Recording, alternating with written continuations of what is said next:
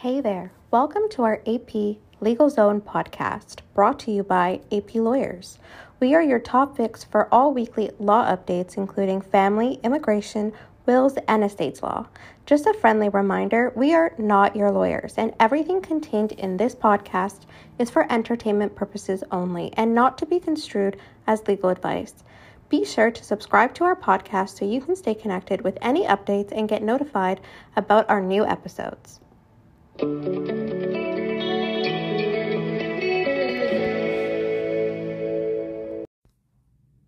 Hello, I'm Angela Princewell. And I'm Shireen Abdi. And our topic today is settlement conferences. Shireen, what can you tell us about settlement conferences? Well, a settlement conference would come after you've had a case conference or multiple case conferences, depending on the procedure that you're in or the court's recommendation at the time. But there's several purposes of a settlement conference. The most ideal purpose is to really get you guys closer to a final resolution, if not a final resolution. So the first really situation is to explore and narrow down the issue. So if there's an outstanding issue that you have to resolve, the court would help either give you directions or guidance in really resolving those issues. For example, if there's outstanding disclosure that needs to be made or an issue that needs to be hammered down a little further with expert evidence and things like that, you guys would explore that. Yeah, and usually at settlement conferences, the judge would give you their opinions as to the outcomes or what they think could be the likely outcome of your case, because if the matter doesn't settle at that stage, then obviously you're looking at a trial management conference, which is really, for the most part, you're heading to trial. You're one step closer to trial. It's just the simplest way that I can say that. So if you've already, as Shireen said, for you to be at the settlement conference stage, you already did the case conference. We do have a podcast on case conferences. So if you haven't had a case conference yet, you want to start there, you would never just jump to a settlement conference. Chances are you will have to have a case conference. So at the settlement conference as well, there's a conversation is now had about things like expert evidence, right? The judge has tried to narrow the issues. They've helped you guys explore chances of settling. And if that's not working, they're looking at things like your disclosure obligations. And then obviously they're going to look at what sort of evidence you're going to require if this matter goes to trial. And then they, would explore that with you. If there's any admissions that would be made, that have been made or that can be made to simplify the case, they'll talk about that with you. And then, I did mention already how the judge would give you their views on the case. And really they would just help you sort of with any ways that can help you settle your case, because really it is what it is, a settlement conference, right? At the end of the day.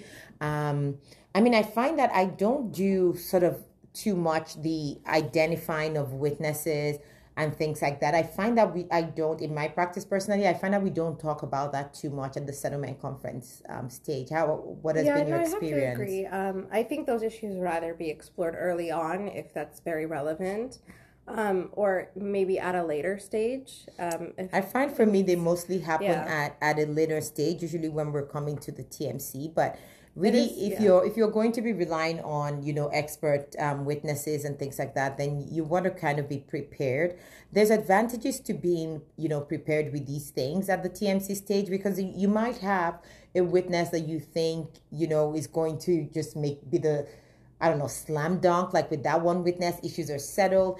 And if you wait until the trial management conference to deal with that, and depending on the judge that you have, you may not get as valuable an input as you would get at a settlement conference. So you want to come prepared, let them hear what that witness is going to testify to. And especially if you're self-represented, you may find out that the witness you're calling is really not relevant to any of the issues that are going to trial. So, again, how much time would that witness need? How would their testimony be provided? Things like that. You want to maximize. I'm a firm believer in maximizing conferences, because a lot of family law matters settle, and it's just more cost effective if you're better prepared and you can really get the judge's input and settle quickly sooner rather than later. And there's no other ways rather than just making sure that you come prepared and have an opportunity for the judge to give you their comments on your case. Yeah, and I think it's actually important because at a settlement conference, even part of your materials is that you must provide an offer to settle. Good so one. On your best, you usually it's supposed to be a reasonable offer to settle. Yes. And the judge would provide the recommendations on whether or not they believe that it's a good offer. And I think that's very important because it's telling on how, if they were the deciding factor in that case, how they would kind of view the issues. And I think that's important. Obviously, at a settlement conference, it's not a trial, so they wouldn't hear all of the evidence, but at the same time, it's very, I think, helpful. Yeah, it is helpful to at least hear their views, and that's why, it's clearly recommendations, because they recognize that they don't have all of the evidence, but sometimes it's, the cost of proving that you're right is sometimes not worth it. So if you put a reasonable offer forward, then the judge might be able to use that as a basis to kind of narrow the issues, get the other side to compromise. And you did touch on something earlier, Shireen, that I think is very significant. It is a conference. It's not trial. Just like case conferences, your judge at the settlement conference is not going to make the other side accept your offer. And, everyone does this. You think your offer is better. You're wondering why the other side just wouldn't accept your offer. But just realize that, you're both looking at the same glass with different lenses. And if there's room for compromise, come prepared to do that. And just don't think that a judge is just going to, order the offer that you've put forward. And even on that note of offers as well, you want to also remember that even though the judge at your conference thinks you have a good offer, if there's room for compromise, you really want to strongly consider that, because going into trial just on the basis of what that judge thinks, well, they're not going to be your trial judge, and that's there's a risk that another judge may not view your case the same way, especially after they have sort of all of the evidence now laid out fully for them. So Shireen, you want to touch on maybe the orders that can be made at a case conference? I'll start off with, disclosure. Yes, disclosure is the most important one. Always. And I think it's interesting to me when we're still talking disclosure at the settlement conference stage. And we do have this conversation, so I don't want to sound high and mighty and on my own high horse there. It does happen. But really, by the settlement conference stage, we should not be dealing with disclosure issues. It should be more of a question. It should be a question of how would the law apply to these, this disclosure that we have. If we're looking at, an asset and how it should be treated, it shouldn't, at the settlement conference stage, you don't want to be dealing with, do I produce or should he or should I produce this, disclosure? It should be provided, and then you should be talking about how it would be dealt with, right? The substantive issue, not just the disclosure. And if you're unsure, please remember, we have podcasts on this issue. Go listen for how the courts treat disclosure. You do have an obligation, full and frank disclosure. It doesn't matter if you think it's irrelevant or whatever, just produce it, and then it can be excluded, it can be deemed irrelevant, but you'll save yourself a lot of time and grief if you kind of move past the disclosure. Disclosure is very important. I mean, I think also judges at that stage don't enjoy having, a comprehensive disclosure request, because it's expected that parties, whether or not they're self-represented, either prepare requests for information prior to, and at that stage, we're just looking at settlements. I also wanted to just touch on, before we touch on orders, at the settlement conference stage, if there is property, you would be required to also produce a net. That's exactly what I wanted to talk about when we're saying disclosure. I was going to say, because you need to have your net family property statement at that stage. You can't. How would you have a net family conference without, especially if there's property and there's a dispute about property, then the court's going to want to see a net family property statement. And if each party's produced a net family property statement, then either a comparison of both of those net family property statements, so the judge can really hone in on how far apart, if there's an issue between someone saying an asset's worth $300,000 and seeking a deduction on something, whether or not that's appropriate on the legal principle too, right? So the judge would provide their recommendations, and it would be very imperative to get those recommendations, I believe. But additional orders that can be made are setting timelines. So, of course, for disclosure, for anything else that needs to take place, for witnessing, for questioning either party, questioning a witness, and setting timelines to move the matter along. Yep. We had touched on experts earlier, so the judges could make an order regarding expert evidence.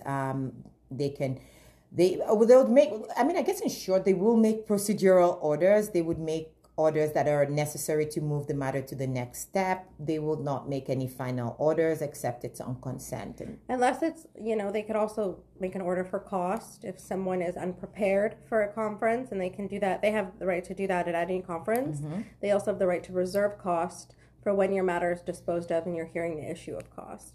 So that might be relevant if maybe you're not getting proper movement from one party, or, they're just coming to court without providing any of their, disclosure and any of their briefs, so that, you're not able to have a meaningful conference. That might be something you want to explore. Yep. But it has to be made in advance to the judge and to the other party that that's an order you're seeking. So they'll also, make an order, needless to say, about, your trial management conference, the endorsements that you have to provide or bring in, the forms that you need to prepare so that you can have a meaningful trial management conference. And then, there's a number of orders, but I just wanted to summarize them in sort of the procedural orders and orders to move the matters to the next step. And as Shireen added, always there's the cost aspect of it. A lot of cases settle at the settlement conference stage, so that's great. Or at least if some matters are settled at that stage, then the judge can, prepare a final or can endorse a final order that's made on consent. And then, yes, and even while they're there, they could order that your witness not be the witness. I'm just kidding. But no, sometimes, I know we had mentioned the getting expert witnesses and things like that. And at the settlement conference stage, you might have, the conference judge actually let you know that you do not need an expert on a particular issue. So I know more times we do get the experts that we need and things like that, but it is possible that an expert is not required in some cases, and you could get that order. But just as with most conferences, I think the most important thing for me is I like to tell people to try to listen as much as possible, listen to the judge.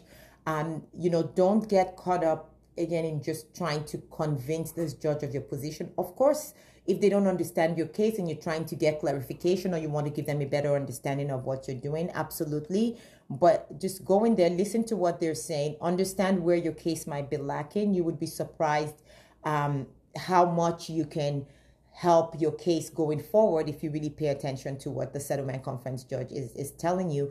And again, if something's a non-issue, just settle it. It's fine. It might be a little thing, but just settle it, get that done, so that heading into trial, your issues are narrowed.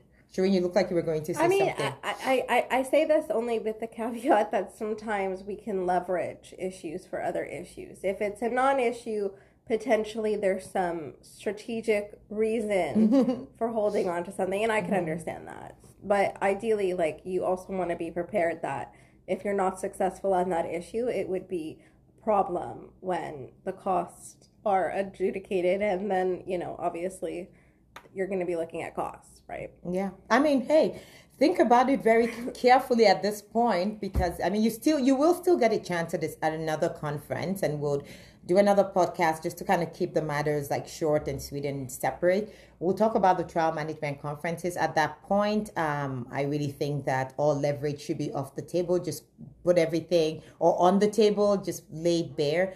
But I love, as I said, settlement conferences, because a lot of matters do get to settle at that stage. And if you don't, and it looks like you're close enough, sometimes a judge could bring you back for another settlement conference. But usually the normal course of events would be for you to be proceeding to some kind of trial management conference. And so I'm not sure if you have anything else to add on this subject. I think that's everything. All right, that's it for today. And thanks for listening. And we'll be back again soon. Bye. Bye. Thanks for listening and joining us in the AP Legal Zone. We hope you enjoyed this episode. You can find more episodes by searching AP Legal Zone on anywhere you watch podcasts. Be sure to subscribe to our podcast today so you can stay connected with any updates and get notified about any new episodes.